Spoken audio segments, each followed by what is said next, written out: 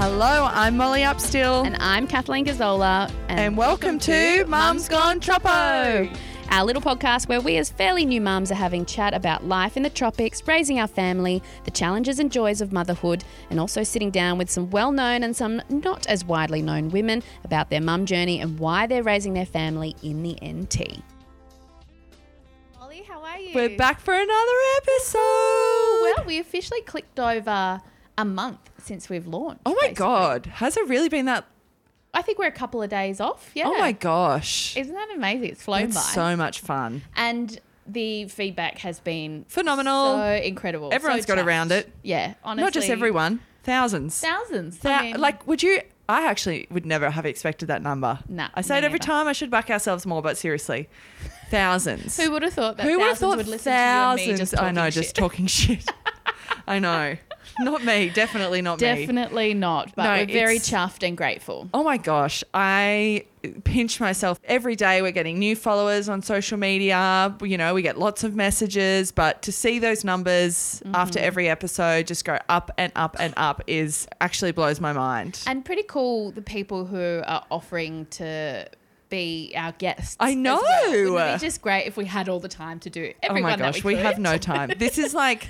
We have no time, but let's dedicate so much time to this. Definitely, yeah. Anyway, it's been a lot of fun. I have thoroughly enjoyed it, and we have so many exciting guests coming up. Definitely, and it's thanks to them that we're able to. Oh, my, yes. Thank you, girls. Launching into my Mango Madness. Oh, yes, let's kick it off with Mango Madness. Good old, very top-end territory. Everyone loves the markets, right? Heading along to the markets, Saturday, Sunday, whatever your flavour is, Rapid Creek, Nightcliff, Parap, whatever. Yep. Went along to Nightcliff markets Sunday a week ago or so. And it's jam-packed there. Always. And carrying a toddler in the arms because, of course, she doesn't want to walk. Yeah, and the pram's just too hard. It gets to an age where it's just like, you know what, you can walk. Exactly. But then, obviously... They don't want to. Yeah, it's a battle. And as a 14 kilos, she's not particularly light, but that's my workout. Other half had gone fishing, so it was just us. So Must be nice. You know, could do it all myself, right? Yeah. I'm a mum. We do it all ourselves. Uh-huh. So had the hands full of everything. All of a sudden, Sal needed to be carried. Couple of juices in the hand as well. Loves a juice, old Sal. Large, mind you, watermelon juice. Big girl. Grabs the cup, he squeezes it, and it just spurts up into the air. And what juice was it? Watermelon juice. Thankfully, we're wearing a pink shirt, so that's okay. Yeah, at least it's not white. Squirts up in the air, just goes all over me, all over her, crying over spilled milk because it's cold as it is, a toddler, whatever. Trying to get my... And you see red in the moment, don't you? You just go honestly. Instantly angry, but you're like, it's just an accident. You know, she just wanted her juice. Oh, me too, girl. I want my juice too, but just hang tight. And literally a couple of meters away from a wall to be able to go put everything down. So it's just pouring trail along behind me as I'm walking to the wall all over us. Thankfully, the wonderful people at Groove Cafe in the yep. came over, brought me a tea towel. Someone else. Did they watch the whole thing happen? There was easily a circle of people. Did everyone laugh or just go, oh? I think I've zoned out, but I'm pretty sure there was a bit of One day someone's going to recognise you and they'll see this happen and be like, Kathleen, you know what? Silver lining. This is a great Mango Madness. Yes. That'd be the day, right? Yeah, so everyone was lovely, but it was, smelt of watermelon on the way home. Oh, I guess you could smell of worse things, Definitely. Milk. At least it wasn't a milk-based drink. Very true. Yeah, I mean, I'm permanently covered in breast milk spew. Oh, the smell under the chin. That's it's awful. disgusting. Yeah. It's disgusting. So you've got a mango sadness. I got with mango sadness. Yeah, we started off with a happy one. Yeah, well, look, I don't want to bring it down, but I don't know if you can hear my poor Oscar in the background. It's been a long fortnight. It's been that, as I said last week, that week 5, 6 hump where you're ready to put them in the bin and they give you that first smile, but the accumulation of no sleep over so long. And then Artie, as I said to Jack when we brought Oscar home, when is the first daycare bug going to hit the newborn? And it was week 6. And it turns out it wasn't just a daycare bug. It was RSV. The worst one, I reckon. And RSV turned into bronchiolitis. And I have today, got home from hospital. Thank you for coming out to the rural area to record this. Least I could do. Oh my gosh. Also, I made sure she was okay. Didn't just barge in after she'd come back. Just come over, it's fine. I needed to have a giggle. No, we have overnighted in hospital 2 nights in a row pretty much. A poor baby, laboured breathing, toddler sharing brother. Oh my gosh. Poor Bubba. You don't wish it on anybody. No. It's been horrible to watch. Yeah, you can hear him coughing in the background. Thank God he's okay. He will be okay. But it's hard with the virus. You can't just whack some antibiotics into him. You've just got to give him lots of cuddles, boob on demand. Yeah. And he's just got to fight it on his own. So hopefully he'll just have amazing immune system because of it. Yeah. Doesn't make it any easier in the moment. And I know that I've got another week, but thankfully my parents fly in Oh, that'll be good. this week, and it's give both Jack and I a bit of a break after a shitty long fortnight and a sick newborn. But he's given me pretty good smiles, so I think that's a good on the mend indication that he's good. On the mend. Yeah, Oski. RSV sucks. It really does. I reckon Sally, I think, was like 9 months or so maybe when I reckon it was that. We ended up going out to the hospital to get her checked out in case, and it's just awful, especially when they're not themselves and they just want to lie on you and just sleeping. And Thank God for the amazing staff at RDH though, and Palmerston Hospital. I mean, I know that Palmerston Hospital, you know, you don't have the peds ward operating there as they would like, but again, like an amazing experience with our public health system and our hospitals in Palmerston and Darwin. We were very, very well looked after. Well, shall we get into the guest this Let's rock week? and roll. Someone well known in media circles. People might remember her from reporting and presenting for many years on 9 News Darwin before she did move to 9 in Sydney, and also worked and travelled overseas for 3 years. But as it happens to so many of us, the lure of the NT dragged this Territory girl home. She came back and worked in radio and now has moved into public relations and media advisory. Yeah, the Territory does have that way, dragging us all back. She's also an ambassador for Amber NT. Now, that's an organisation up here that supports Territorians through the unimaginable loss of a child all the way from conception to 18. Now, Kyrrie suffered her own devastation of miscarriages and postnatal depression after the birth of her eldest daughter. So she's got a lot to say on this matter. So please welcome Kyrrie Blenkinsop. Welcome, Kyrrie. Oh, thank you. Thank you very much for having me. I really appreciate it. It's very exciting to have you on here because you have quite an interesting story that we are very excited to share and talk about. Oh, that's good. And we know it's weird for journos to talk about themselves, which you were just saying you're a bit nervous. Yes, absolutely. I'm driving in here. I could feel my heart racing and I was thinking, why am I so nervous? And, you know, it kind of dawned on me. I'm usually the one asking all the questions. Or talking to a camera. Exactly. I don't know how many people would be interested in hearing what I have to say, but we'll see. Oh. You're a Territory girl. I think that's the prerequisite, and everyone wants to hear our stories. Why not? Yeah. Give us your mum's stats. I have a 4-year-old and a 6-year-old, 2 girls, and I also have 2 stepdaughters, 11 and 13, which has been interesting going from only having to dealing with toddler tantrums to leapfrogging to hormonal teenage years. I'm very, very lucky that my partner's 2 girls are just beautiful. Oh, good. All the kids get along together. They adore each other. Was that probably one of the most scariest parts? It really was. We did a few setup meetings where I'd be down at the park and Josh and his girls would just all of a sudden turn up there and we'd be like, oh, hey, how's it going? And see how the kids got along first before we kind of introduce them formally. Awkward if they didn't like each other, right? Oh, God. That probably would have been a deal breaker. Like that could have backfired, really. Yeah, I reckon. It's nice having built-in babysitters too. Oh, yeah, that's right. So true, because they are getting into those years, aren't they? Yep. So we have like a week-on, week-off situation where we have all the kids for 1 week and then have no kids for 1 week. And I miss my girls so much when I don't have them, but it's a real circus when we've got all 4 kids together. Yeah, that's a full house. Absolutely. Yeah. At least you're out in the rural area now, so we've got room lots to move of around. space. We've got 5 acres for them to just completely run wild. Yeah, it's a pretty perfect house for the family that you've got as well. Yeah, it's great. We've got all these individual bedrooms that the kids can just shut themselves away, watch whatever they want, create a massive mess. Oh, I actually remember looking at that house on real estate when we were looking at the houses at the same time, and I was like, God, whoever buys this house is bloody lucky. It looks like a resort. Awesome. It is. It's does. beautiful. It's a lot of work. It's every Yeah, I weekend feel you. out in the garden, mowing the lawn, making sure the pool's all sorted. And is that the first time living out in the rural area? No, I lived at Humpty Doo for about 5 or 6 years growing up, and at Marlowe's as well. So I'm well versed in picking up palm fronds every weekend, which was most of my Oh, childhood. the joys of the tropics. Yeah. God, I used to hate that job. So. Oh, I know. Everyone's got palm fronds to pick up. Mine are all getting killed by a fungus, which apparently you can't get rid of. Anyway, should we start a gardening podcast? No, I'll opt out of that one. That's the other half's jobs.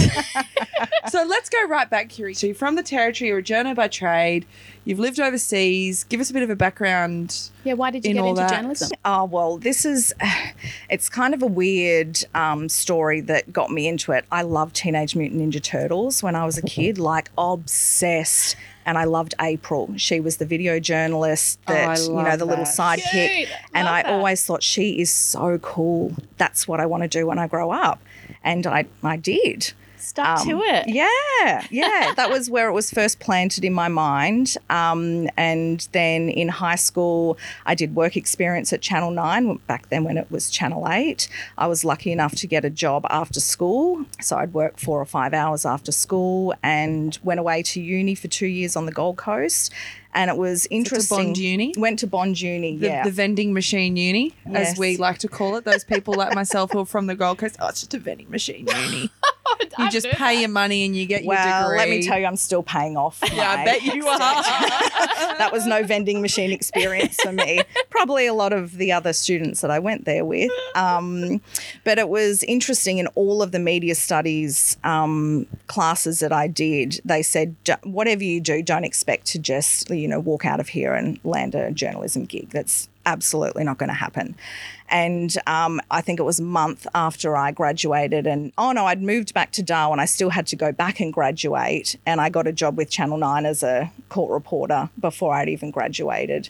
And it really kind of cemented in my mind. I know it's such a cliche, but the Territory it's the land of It opportunities. is, isn't it? Where else in the country would you be able to go to a capital city and get a journalism gig straight out of Absolutely. nowhere? And the funny link, I think, between you and I is that I always followed in your footsteps for each role that you did. Our lives have been really kind of intertwined. It has, yeah. Kat and I both went to Camilda. She was a grade below me in high school.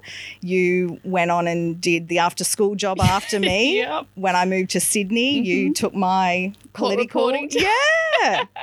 So how long did you spend in Darwin before you moved to Sydney? Because if you search your name on Google, which is what I did when I started working with you not long ago, you can find all these YouTube videos of you doing like the big Channel 9 opinion, like topic of the day. Yeah, so I was Like you were not just any small-time journo. No, I you was were the in- political yeah. reporter. It was interesting. So I went from court reporter, progressed to political reporter, and I was the main backup presenter by the time I was 21 here in Darwin, which is wild. And then I moved down to Sydney, and it was my first kind of experience with a mega newsroom. So there's the Today Show News, 11 a.m, 4:30, 6 p.m, Nightline, weekend programs. Non-stop. Non-stop. It was also my first real experience with how competitive commercial TV is, and it's brutal. Yeah, it is it's claws brutal, out, isn't it? Yeah, in those metropolitan newsrooms. So I thought, okay, I was doing a bit of producing, bit of reporting, bit of presenting, doing the 5 a.m. and the Qantas News, and I thought I want a full-time reporter gig. And so I thought if I take every single bit of overtime, I work the 1 a.m. shift for 12 months, I'm going to show them how hungry I am and how I can build up my experience. And I was sent to another newsroom to cover a natural disaster. It must have been 2010 or 2011.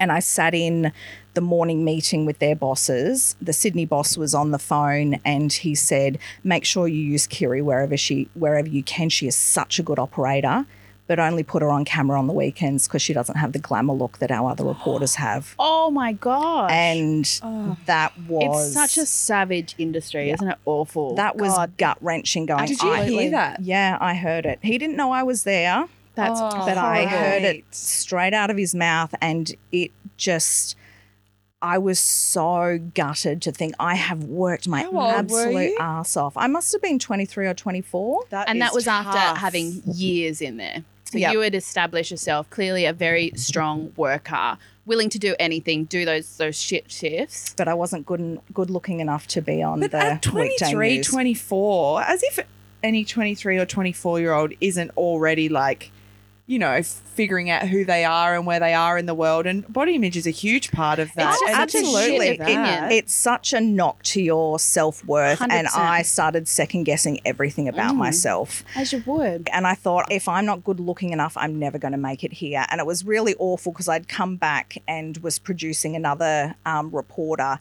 It was something to do with interest rates or house prices. And she said to me, I don't have a house, so I don't really understand interest rates. Can you write my story for me? Oh, God.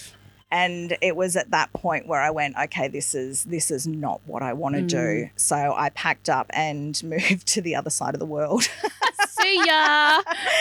And despite not being good looking enough to be on the weekday news at Channel 9 at the time, I was hired at Sky News, Al Jazeera.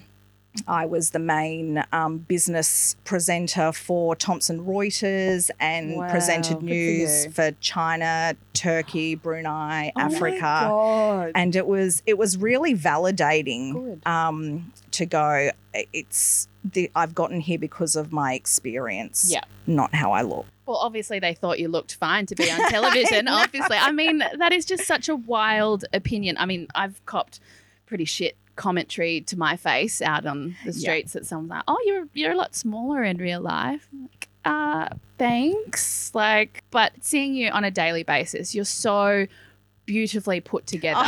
You know, like it takes a lot though. I scare small children if I don't have my hair and makeup done. You clearly obviously love fashion. You're so fashionable. You've always got great clothes. Your hair is always fantastically put together. No, so I just go on. You know, it's what a disgusting opinion, right? You look that. Did he ever know that you heard it? He never knew. He never knew. Well, he's about to. He is about to. Let's send him this podcast. The thing is, I didn't want to let that define me, so that's why I left. I didn't want to fight it. I thought if that's one person's opinion, well, stuff it. I don't have to prove my worth to you. I'm going to go somewhere else. When I worked at the NT News, I was very lucky that Channel 10 rang up the NT News and said, we're doing a whip around the nation this Australia Day. And I somehow got volunteered to do the whip around the nation on behalf of Darwin. Long story short, I went down to the Australia Day fun run at the waterfront. It was my first time on camera. I had only ever done written news where my face didn't have to be. So I was so paranoid. I didn't know what to wear. I was terrible at doing makeup, which is pretty evident in the video. But I bloody nailed it and I did a really good job. And I said to them, can I come down to Sydney? And I was single at the I was freshly in a relationship with Jack, but I said, can I come down and do a couple of days interning in your Sydney office? Yep, no worries. We'd love to have you down there. The competitiveness, and it's not like I'm not competitive, but I was like, it was competitive to the point that everyone was nasty to each other. It was just... It's awful. It's so aggressive and it takes away... It really felt when that happened to me, it took away my love for broadcast news. Like, I'm not naive to think that it's a visual thing. You have to present yourself well. And not to sound like a wanker, I think I'm mildly attractive, but it never dawned on me that would be the most important thing. It's crazy. It literally, when I went down there, I was like, I don't want to do TV. Like, I loved it. I loved being on the... Like, I somehow managed to find two guys to wrestle each other and pretend they were crocodiles. It was quite funny. Actually, I might just share it on our. I'll put it up on our. I'll put the link up on our social media when this episode goes live, because it was a lot of fun, and I was up against even what's her name from The Bachelorette, Georgia Love. I blew her out of the water. Like, she was so boring, and then she was. And I was like, yes, this is so much fun. Went down to that Sydney office, and I was like, absolutely no way do I want to do this. It really does leave a sour taste in your mouth when that's sad, that's what the environment is. Yeah, it really is. So really is. You went overseas and you found a whole new love for the job? Yes, I did. I absolutely loved it, and focusing so heavily on international news. When I was at Thomson Reuters, I worked on in a department called the Middle East Report.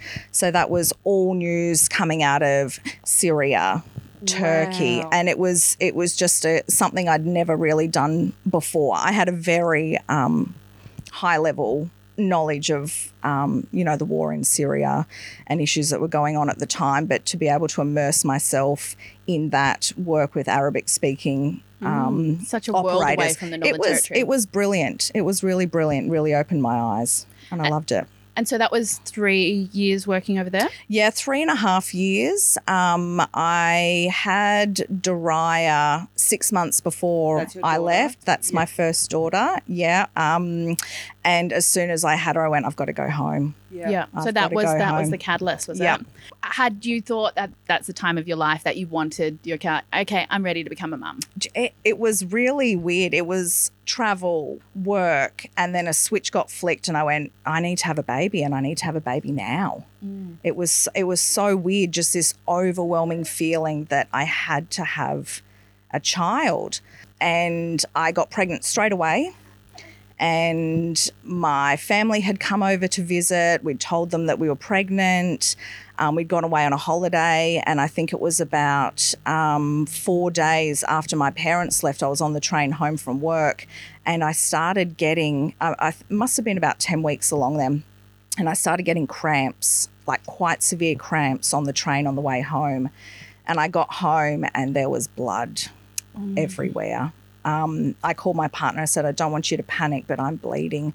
And we went to the emergency room, and the woman there said, I can't see anything. There's too much blood. I'm going to refer you to the early pregnancy unit tomorrow. So we went in the next morning, and in the lift to go up to the early pregnancy unit, there was a heavily pregnant woman in active labour, and just a stark contrast. I remember it so vividly. She's about to have a baby, and I'm probably going to lose mine. And we went and had the scan, and they said we can't find a heartbeat. God. And it was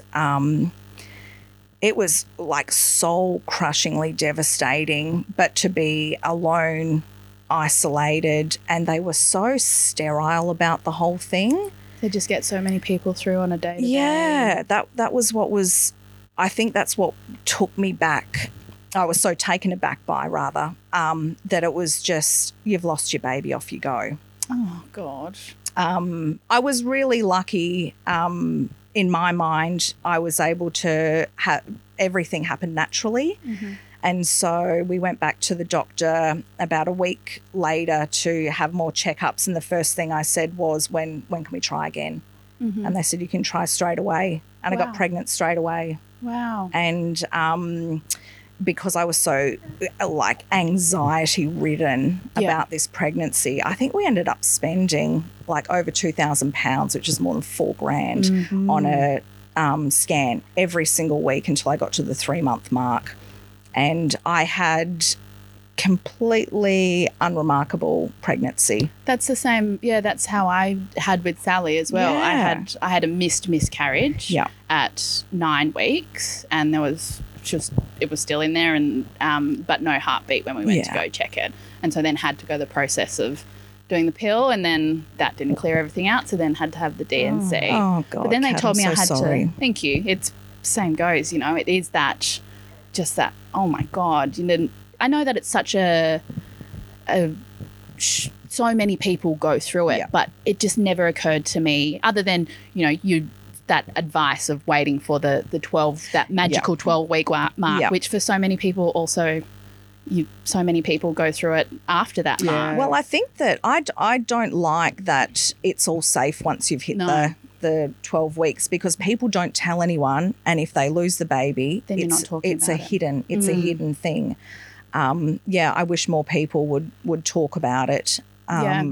Since I've started speaking openly about it, I've had so many friends that I never even knew were pregnant tell me that I got pregnant and I lost a baby, and I didn't tell anyone about it. Yeah, it never occurred to me that I would be in that statistic. Yeah. It must be a lonely experience when you can't tell anybody. When you feel like you can't tell anybody, it's like that big secret until the 12-week mark. And because everyone wants to hear about babies, and you lose them and no one knows what to say, and it's really awkward. But the stats are 1 in 4. 1 in 4 women will lose a baby before the 3-month mark. What you say, no one knows what to say. What did you wish people would say to you at the time? I don't... Like, what would have brought you comfort? I don't know, honestly. Just acknowledging my loss, I think. There was lots of well-meaning people that said, oh, lucky you could get pregnant in the first place. Oh, you're so young, you can try again. Yeah. And it is. It's very well-meaning. I must have been 29. And it comes from a good place. They're trying to make you feel better, but you're like, you're grieving a person. You've lost someone. It's a very odd feeling, because you are grieving something that you don't know, or you're grieving a little person you don't know what they would have developed into, who they would have been, if it would have been a boy or a girl, what they would have looked like. It's a very, very odd grief. And then the pregnancy that follows, as you said, is just so anxiety-ridden. Every cramp, every pain. You're thinking, is it going to happen again? You go to that scan. Are you going to hear the heartbeat? Okay. Is it moving? Is it developing in the same speed as it should be? Is it everything? I think until I actually had her in my arms, that was when I could relax. Wow. Yeah. That's a long 40 weeks. Definitely. Oh, God. Yeah, she was 2 weeks late. So 42 weeks then. I was very, very ready to have that baby. And so you'd already decided with the first pregnancy that you were going to come home? Or yes. Yeah. So that sort of, again, just solidified, I want to be home with my parents. I want to come home. I want to have my family around me to support me with my baby. And the territory has no matter where I've been, when I went to uni, when I went to Sydney, it's always been in the back of my mind that that's my comfy place, that's my home. Yeah, I feel absolutely. That. Yeah. And so you told us on your questionnaire that you also suffered postnatal depression. Yeah, and I think that had a lot to do with being by myself on the other side of the world, well, me and my partner being alone. So Daria was not a good sleeper, and she was a really hungry baby. So she would wake 3 or 4 times a night. Yeah, and it was really difficult to get her to go to sleep. It got to the point where even during the day she wouldn't sleep unless she was in the pram and it was moving. So probably for about 3 months I was walking 15 Ks a day. Goodness. Every time she went to sleep, Exhausting. I'd put her in the pram and I'd walk. Without any energy of having a good night's sleep as well. So it got to the point where I was just so tired. I couldn't think straight. And I remember Shane getting home from work and I just handed Daria to him. I had my exercise gear on and I just ran and got to a bridge, and I thought, if I throw myself off this bridge and I kill myself, I'll finally be able to get some sleep. Oh my gosh. And I called my parents, and I think it might have been about 4 o'clock in the morning. They both answered, and I told them how I was feeling, and they were able to comfort me. And I obviously eventually went home. And my brother and sister-in-law arrived the next day, and that was able to take some pressure off because we were going so long. Like, everyone came over to visit us at different times, but it was that part in between where it was darkness. So difficult. And Shane was working. It was taking him about an hour to drive to and from work, And so he wasn't getting home till 7:30 most nights. So I was at home. They are long days. Yeah, at home from 6:30 in the morning till 7:30 at night, just trying to deal with a new baby. I had no idea what I was doing. Yep. So I was just trying to do my best and what I thought was right. And that's where I know a lot of people like, oh, that's the stupidest thing ever. Sleep when the baby sleeps. That changed everything for me, where when the baby was sleeping, I wasn't racing around trying to do a million things and exhausting myself even more.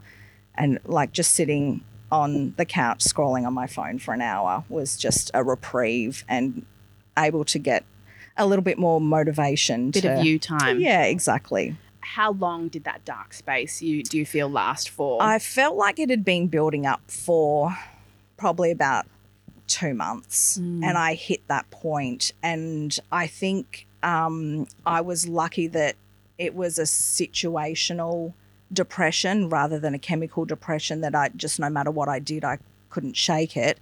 So when they came, they would take Dariah, they would take her out for a walk for a couple of hours, and I was just able to get some sleep. And they'd come in late November, I think, and stayed till over Christmas. Yeah. So I had that help there, and then we were moving back to Australia in mid-January, where I had all of my support. Yeah. There's that, it takes a village to raise a child, but it takes a village to support a new mum. It really does. Yeah. I don't think that there are enough support services for mums and check-ins on mental health. One of the interesting things I did have when we would go and do like the health checkups for Dariah, they were always commenting on how fat she was. And I was like, she's 5 months old. And they're Everyone like, loves rolls on a baby, right? What are you feeding her? And I was like, I'm just breastfeeding her.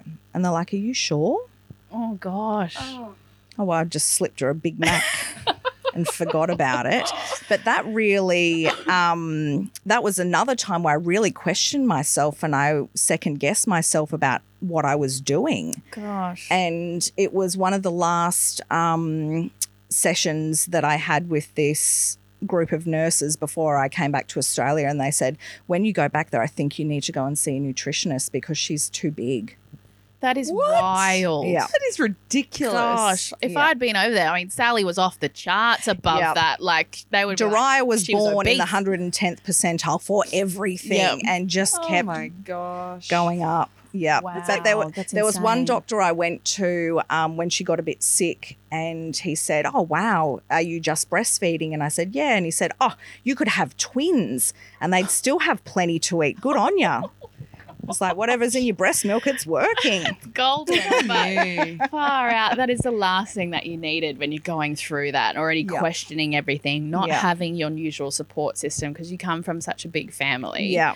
And then being told Wow. my baby was too fat. Artie had his 12-month checkup, nearly failed it because he wasn't turning the pages of a book. Please excuse my newborn in my arms as he sucks for boob. No, there's so It's much crazy. so much pressure put on new mums to meet all these milestones, and it gets a bit ridiculous. My mum was telling me that when I was little that she got shamed by a nurse because I couldn't put blocks on, wasn't able to stack blocks at a certain but age. you were like, what, out on a block in Humpty Doo having the best time of your life? Like, that's what I said to the nurse. I was like, yeah, he might not be engaged in books, but he's out there helping my husband with the irrigation. Like, he can sit on the lawnmower. He's doing all these other things. Like, God, stop putting so much pressure on parents for kids that are absolutely fine. Totally fine. It actually makes my blood boil because it's like as if you're not just drowning enough. And like, I've had friends that have had really small babies, and it's, oh, are you feeding your baby enough? Like, are you, producing enough breast milk? Do you need to top it with formula? Like, oh my God. Fed is best. It doesn't, however way you get your kid fed, that's how it should be. Absolutely. I don't think babies can be too big. The bigger the better. Yeah, that's right. Because then they get sick and all those things. Yeah, far out. When you look back on that, does that scare you that you had that thought at the bridge? Yes, absolutely. Absolutely.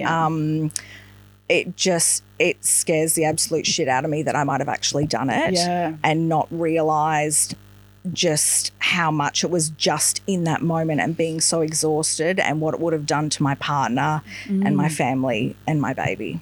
And so when you were going to have your second, did all that on top of, having already experienced miscarriage, did that scare you even more that you're going to have to experience it again on top of having a toddler, a young child? I had another miscarriage before I got pregnant with Arnica as well, which was, again, it was devastating, but I had all my family there for support. I was the patron of SIDS and Kids, and I knew about all the services that they had for women that lost babies throughout pregnancy and afterwards. And I had a really close-knit group of people that were just very sensitive to dealing with that, and it was like worlds away from my first experience. Wow, oh, that's awful. You had to go through that twice. That's it really was hard. it was really difficult. Were you along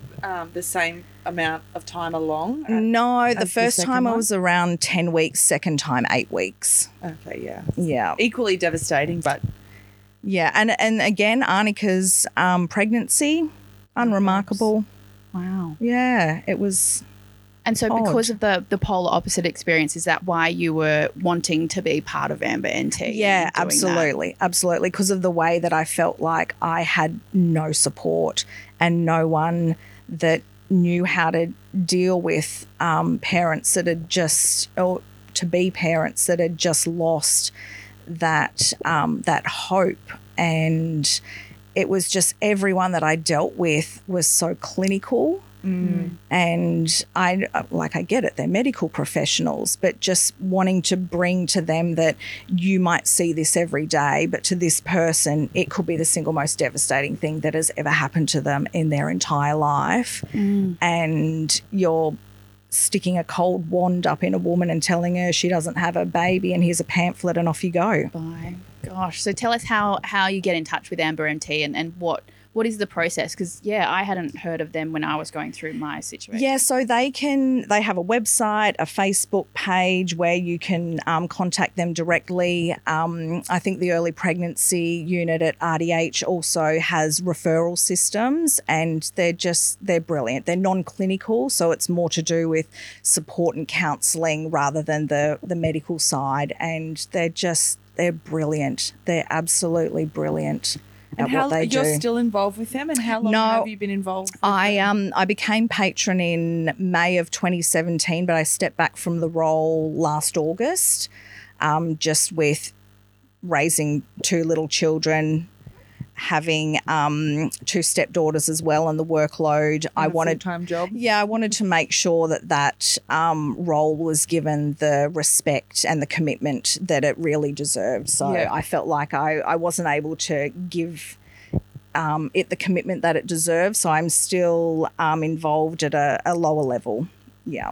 When you met, Josh? Yes. So how was that a tough conversation, or after separating from a very long-term partner, and then you're a single mum straight from the get-go with 2 kids? How was that experience? That would have been really hard. That was quite lonely. I separated from Shane. We'd been together for 17 years, and I moved in with my mum, and I lived with her for 12 months.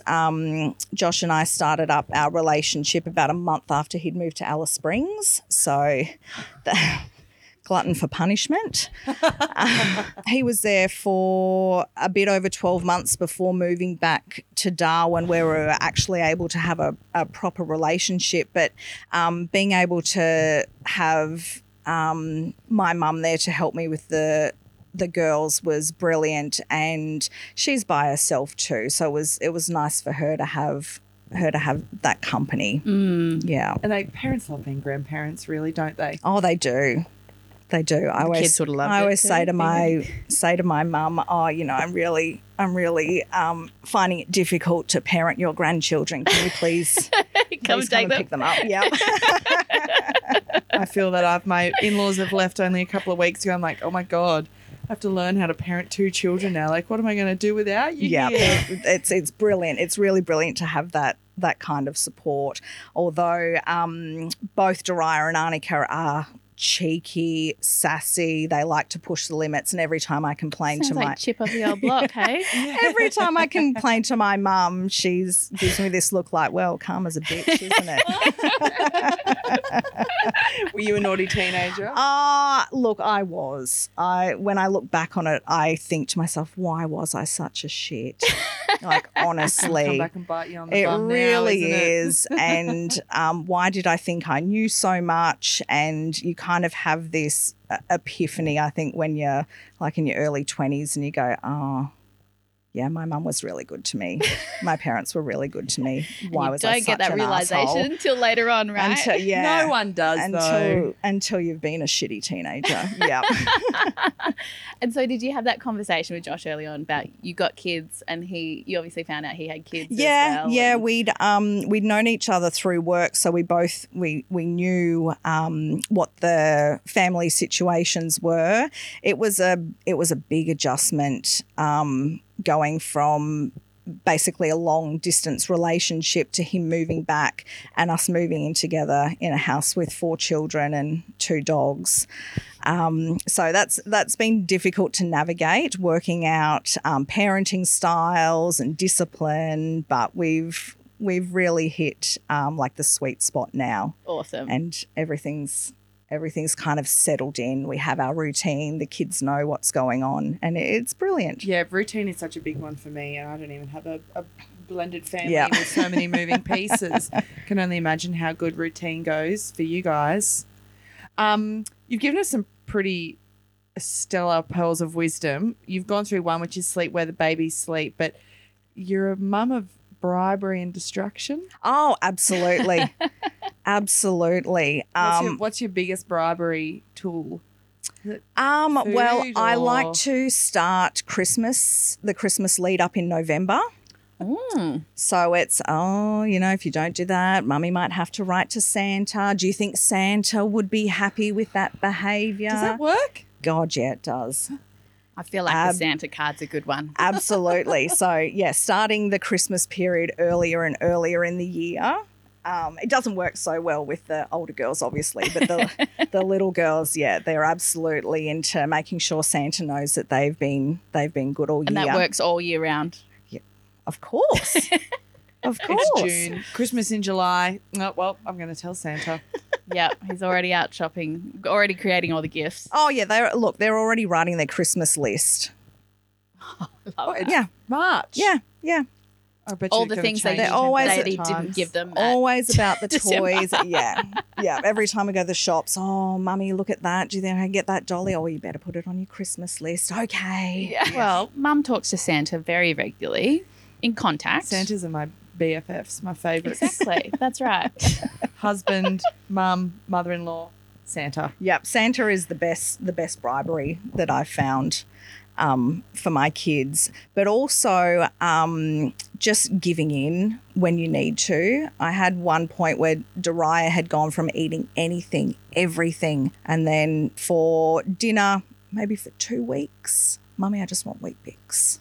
Yes. And she wouldn't eat anything else, and we'd have these massive tantrums and meltdowns, and I just went, oh, fuck it, you can have Weet-Bix. You want Weet-Bix? You can have Weet-Bix. Oh, thank God you're saying this, because honestly, food has been a huge battle. And I get, all the different milestones and then something changes. I definitely find myself stressing out, the meltdowns, trying to get her to eat enough so she's not waking up in the middle of the night hungry. And she loves a bit of Weet-Bix for dessert, breakfast and dessert. Yeah, Artie's a big Weet-Bix man.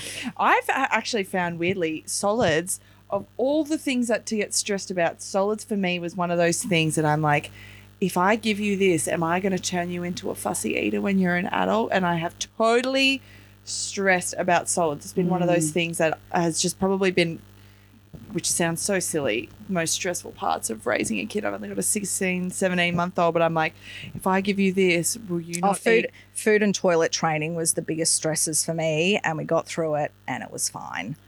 And I remember reading an article that said for a kid to like something, you need to put it on their plate at least 10 times. Yeah. And so I've been trying to do that, trying different vegetables and different fruits. And if they don't eat it, don't stress. It doesn't mean they don't like it. Yeah. Artie went through a pumpkin phase and then all of a sudden they hates just stop. pumpkin. Yeah, my kids were the same with bananas. Serve it too Yeah. much. Like, just freaking eat it. God, the amount of bananas we have in the house is just like, oh, you're not going to eat that? Want a banana? Or do you want these 6 punnet of strawberries? Or blueberries? Yeah. I had the same with bananas where I just kept buying them and eat them every day. And then I bought this massive bunch and they're like, I don't like bananas, Mommy. Of course you don't. Eat the fucking banana. Little. Yes, food's definitely a big battle in our household and I stress out. And Steve's like, just calm down, like it's fine. She eats all the strawberries and stuff, but it's definitely, for me, connected to sleep. I'm like, you don't eat all this. Yep, you're going to wake up hungry and I'm going to have to deal with it. Yes. So you also read to the girls every night as well. That's a pearl of wisdom you've given us. What is it about books that it has put that in your pearls of wisdom? I've always loved reading. I remember being about 10 or 11 when the first Harry Potter book came out, and I started reading a couple of pages in the afternoon and then woke up about 2 a.m. and I went, I've got to finish it. So I sat there under my nightlight finishing off Harry Potter. Love that. My parents have always been into books before bedtime as well, and I really wanted to instill in my kids a love of reading and a love of adventure and imagination. So yeah, we do that every night.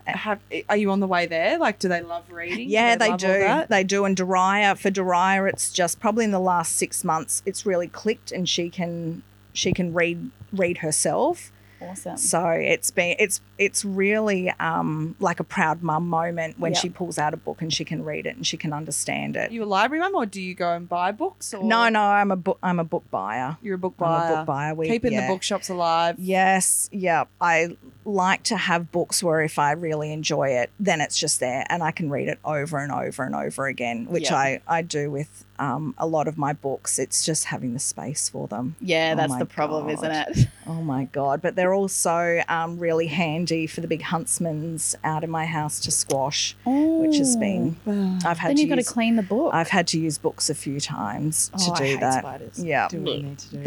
The girls came home and they're like, Mummy, one of the dogs has gotten in, the books are everywhere. I was like, oh, it's just a big spider that was throwing books at it. Oh, one of the joys of living in the rural area. Although out in Wollonga, you get some big ones as well.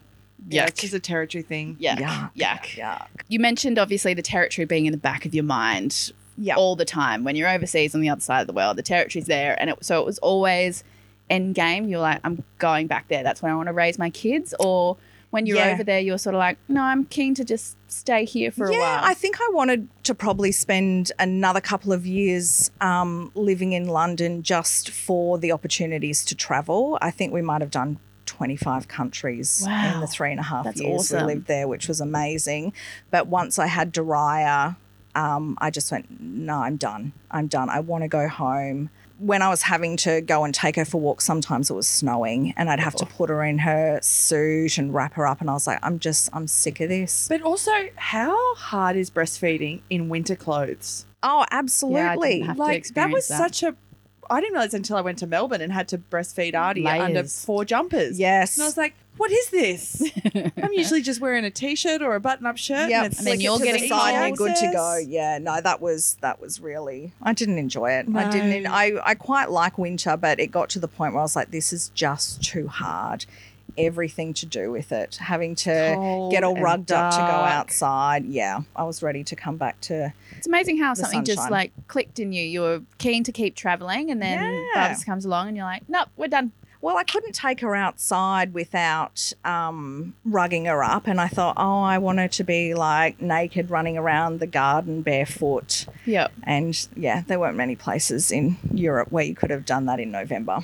True. Absolutely not. And the territory is one place you can definitely do that. I know that for a fact. My kid never has clothes on. Yep, both my kids are nudists. That's great, It's great. I think it just Liberating. raises a particular type of kid. Yeah, and you don't have to do as much washing, which I quite enjoy. Just So be, true. do you just have tiles all through your house? Oh, no, you're probably past the accidental Yeah, no. poo on the tiles stage. No, we didn't have to deal with that, which was good. Which was toilet good. train They had, time you had, got their, back. had their little potties. So, no, luckily escaped poo on the tiles. So you're done with the 4, the 2? Look, I would never say never, but 4 is a handful. It's a lot. It is a lot. Yeah. It is a lot. And if we won the lotto and had a live-in nanny and a cook and a gardener and I Yeah. didn't have to work, True. it sounds like a great amazing. idea. Yeah. I agree. Right now with everything else, Yeah. Not the so cost- great. The Yeah, I can't cost of imagine, living. Yeah, going to Woolies and having to feed 4 kids. Oh my God. yeah, it's a lot. What a stitch up the shopping centre is at It's the a moment. God, yeah. So with Daraya overseas, and you did a lot of traveling with her really young. I mean, Yeah. how was that? Because I find it, I love the idea of it. And, you know, once the holiday's done, I look back and I'm like, oh, what amazing memories. Yeah. But in the middle of it, and then you have a shit night or, you know, just not having the nap that they need to, whether it's in the pram or in the hotel room or Airbnb, whatever. You're just like, oh, it's exhausting parenting in another area. Yeah, you're not really even having a holiday. You're just like being a parent in a different location. Exactly. Yeah, exactly. Well, I wanted to not stop traveling. We still had 6 months before we were going to move back. So I thought, I'm not going to give up my holidays quite Fair. selfishly. And I'd been following, I don't know, some travel blogger that said that kids don't stop the adventure, they just slow it down a little. And I thought, oh, what a great way to look at traveling with kids. And I also realised that you have an early night, you get up early. I think you're able to experience things from a completely Totally. different perspective than if you go there and you're enjoying all the food and the wine and not getting up until, like mid-morning. It was, I really, really enjoyed it. We took Daraya to Scotland when she was 3 weeks old, Wow. except the 6-hour drive turned into a 12-hour drive. All the stopping, Yep. the nappy changes, the feeding and all the rest of it. But we took her up to see all my mum's family there, it was really nice for all of them to meet my baby. When Shane's parents came over, we went to Greece. And then when my brother and sister-in-law came over, we went to Iceland for a week. And it was quite funny going through customs. They kind of ushered Shane and I over into the, Priority line. no, it was like the Icelandic natives. They must have been thinking like, what fucking idiots traveling to Iceland with a baby at 6 months old unless they live here. It was hilarious. And the people were so friendly. Like when we were flying over there, she was being a bit grumbly on the plane. One of the hosties just said, give her to me. And I didn't see her for an hour. How good wow. is that? It was that's amazing. awesome. Yeah. She just took the baby, went off, sang Kids to on a her. plane. It Oh, was perfect. it was A brilliant. tick for Icelandic Yeah. kids. Like being able to fly 3 hours and you're in Greece and it's just something in Australia you just can't do. Yeah, well, the longest flights we did were 3 hours to Moscow and 3 hours to Santorini. Everything else was Must be less than nice. that. You drive for 3 hours and you end up in Catherine. Like, I Oh. love Catherine, but It's not no Santorini. Santorini. And you're even flying. You have to fly for what, 4 hours to get to Brisbane? Unless you're going to Bali. Or Cairns. I think Cairns is too. Yeah, Either but just way. it was It's not incredible Santorini. how close and how cheap everything was. I think I did a flight to Copenhagen in Denmark to go and visit my mother-in-law at the time, and it cost me 27 quid. Amazing. And the flight was 40 God. minutes. Far out. So what would be your biggest tips for traveling with a young kid? If there's someone out there who's, desperate to go on a holiday, but they're like, oh, nah, hell no. Take advantage of anyone saying, can I help you with that? Like, yes, here you go. See you in 12 hours. Yeah. Not just a simple grabbing a bag. No. Oh, you want a child? Here you go. Yeah, lots and lots of snacks. And I also had like the baby carrier where I'd put Daraya in it, and then you've got hands-free. And yeah. all throughout Europe, they have a priority parents line to go through, security and everything. So it was quite easy to travel with kids because they obviously didn't want some baby screaming in the check-in line or security or whatever. They were very, very helpful. Just take advantage of anyone who wants to help. When Dariah was about 2, and I must have been about 7 months pregnant, one of our friends was getting married in Portugal, and they said, we'd love for you to come over. And I thought, 7 months pregnant, toddler, fuck it, why not? Yeah. And so we did it. And just, we're able to take advantage of the airport staff, the hosties on the plane, just helping us along the way. Did they offer, or did you just go, here you go, here's the baby? No, they were really good because I also didn't want to be one of those mums that was like, I'm a mum, I need all the extra help. Yeah, I'm getting... So, those are my tips. Lots of clothes, lots of food. Yep. Lots of things to distract the child with. Back to that distraction and yes. bribery. Yeah. Goes with everything. Santa won't come if you don't sit still. Sit still on this plane. Yeah. Oh, the worst thing when we were flying from Darwin to Singapore, I thought Dariah would be like quite a good flyer, and I was feeling quite smug about it. I was like, she's going to be good. Frequent flyer already. And oh my God, we took off. Or just before we took off, she's pointing out the planes and she's getting really excited. And I thought she's going to fall asleep. We take off and she starts crying. Not because of her ears. I think we might have been about half an hour into the flight. And I was like, okay, baby, let's calm down. Mummy, I need to stand up, or whatever she was saying when she was 2. Stand up, stand up. And I was like, you're not standing up.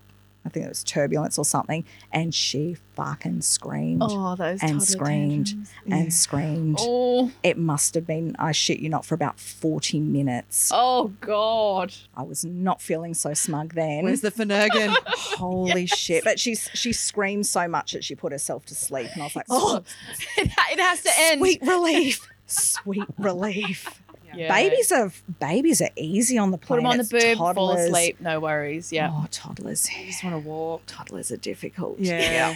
Yeah. And they're not quite at that age where you can reason with them properly. And they're not always going to be engaged in the iPad or all the sort of distractions. I know Arnie just wanted to walk up and down that aisle 50 million times on our flight back from Townsville over Christmas. And I was like, Just sit in your damn thank God I seat, never have to do kid. this again until 12 months. Yep. 12 months. You've bought your forever sort of dream home out in Yes. the rural area, Yes. and you're working in PR, hanging around the territory. Yes, for the foreseeable future. Good one. Love to hear it. Yeah, look, I envisage myself living here forever, dying here. I love the territory. Wow. Yeah, I really, really love it. Although maybe when I retire, I wouldn't mind having a house like somewhere else so I can enjoy the dry season here. Then when the wet season kicks in, I can. That is the dream, isn't it? Have a couple of monsoons when it's raining, but then, skip the build up. I'll be able to, piss off when it gets a little bit too Back warm. to your holiday house in coastal Victoria or somewhere.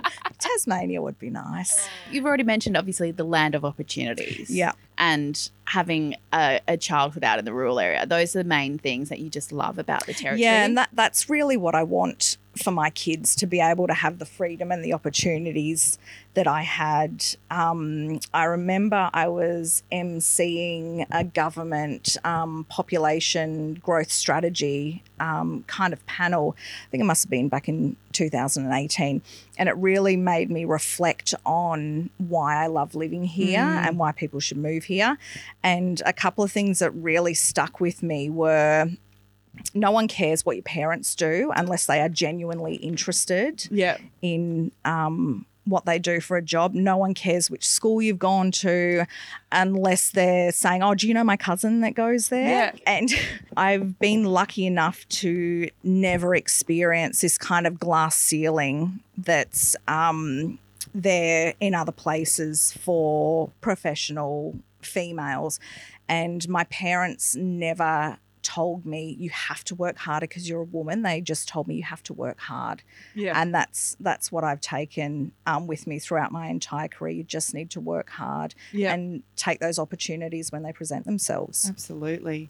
And I actually remember you messaged me the other day when I put a story up of my son on the lawnmower, and you're like, Man, my daughter is begging me to build her a BMX track on the Bobcat. Oh, God, yes. I was like, oh, that's a rural kid if I've ever Yeah. heard of one. Yeah, they've gone full feral. They want the BMX jumps. We've got a little creek down the back of our place, which is about, ankle deep, croc free, clear and flowing. And they're always asking us to take the Gorgeous. dogs down to the creek. And Do you just still make sure you throw the dogs in first oh, before God, the kids? yes. Yeah. You say croc free, but you still put the dogs in Rather first. lose the dog than a kid, absolutely.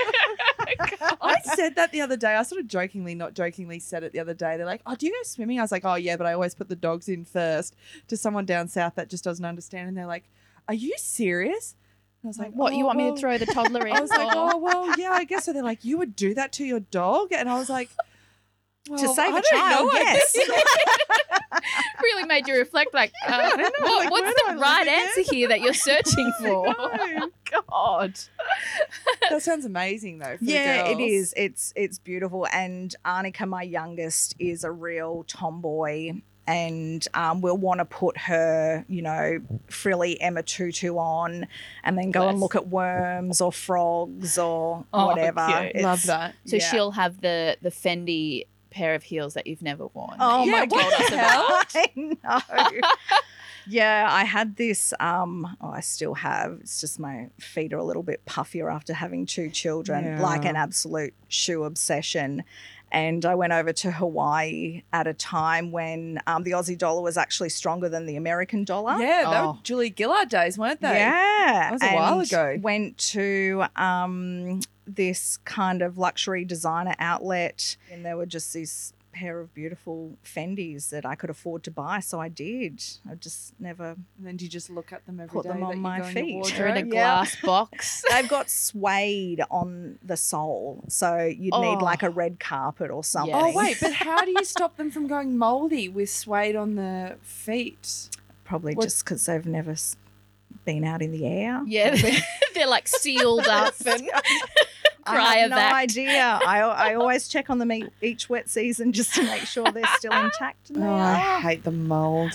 Yeah. The mold old is mould. really, I've really struggled with it this wet season. Yeah, the same. entire house just feels Musty. damp. Damp, musty. Yeah. Yeah. The smell is gross. I Yeah. need to wash literally everything in our ensuite because even though we have a fan in our bathroom, it just doesn't quite reach our ensuite and everything is musty and it's gross and I just Yeah, make sure you check in your cupboards as well. Mm. There's a few times where I've like pulled back clothes and been like, Ooh. big patch of mold on the back. Yep. If it doesn't get sunlight, it's going to go moldy. yeah. So we might as well end on, because we are coming to the end of our time, your mango madness. Oh yeah, we thing. love a good mango madness moment. Oh, yeah. Look, I've had many. I think in the questionnaire, I really pinpointed it to getting ready to go out anywhere, anytime, doing your hair and makeup, Yeah. and trying to get your clothes on and just being so sweaty. I've had like legitimate breakdowns, Tantrum. crying on Yeah. the end of the bed because I can't pull a pair of pants on. Yeah, putting gut suckers on in the build up. Yeah. Oh. Got drips of sweat And then coming you just off like my hot chin. in your Oh, gut it's suckers, just- and you're just like, Yeah. Yeah. And then the foundation on your face doesn't go on properly and it's just like, why do I even bother? Yeah, I remember one of my friends saying, "Oh, how do you get your makeup to look so dewy?" I was like, "Because my entire face is sweating." that's a makeup tip that Yeah. no one else anywhere else This gets. doesn't cost hundreds of dollars at No, Mecca. just This is sweat under just your the makeup. humidity. Natural oils. What a nice compliment, though. So dewy. So dewy. So dewy. Yeah. I have really curly hair. I just give up on hair straighteners. I just Yeah, no. slick it back in a bun in the wet season. In the dry season, I might embrace the straightener a bit more. But God, Yeah, I the went down to humidity- Alice Springs for work about a week ago, and just having no humidity in the air. Oh my God, I was Isn't it just thinking, I nice? can't remember the time I actually had straight Dead hair. straight. Yeah. And not all frizzy and Yep. yeah, it's the mum bun for me. Yep. Mum bun Yeah. for life. That's it. Well, thank you so much, Kyrrie, for your time and coming to chat with us. Oh, no That was really worries. And good. being so open about your experiences with your miscarriages and your experiences with Amber and T. And I hope that our listeners, might reach out to those organisations if they're feeling lost. Know that you're not alone. Like- Yeah, that's been a really big part of why I wanted to get involved. I want people to know it does happen. It's devastating, and there are support services if you find that you are really, really struggling. We'll put the link to Amber and T in the show notes, I reckon. Definitely. So if you Yeah, can't that'd be find it great. online, we'll definitely put it up there so you can easily find their website and contact details. Brilliant. Awesome. Thanks, Kyrrie. Thank you Thank so much. you. I really enjoyed that. Yeah. I mean, I know there was some pretty sad low points in that interview, but sometimes you got to talk about the hard stuff. Exactly. And definitely plenty of people that probably would be able to relate as well. But also, there's a woman raising a blended family in Darwin's rural area and loving her life. And you can go travelling with a toddler. Oh, Give it a yes. crack. You can. There you go. That was some good tips there that she gave us. Snack queen. That's it. Thanks, guys. That was us this week. So like, subscribe, follow, share with your mates, friends, colleagues. Tell clients. everybody. Tell everyone. Spread the word. And we'll catch you next week. Bye.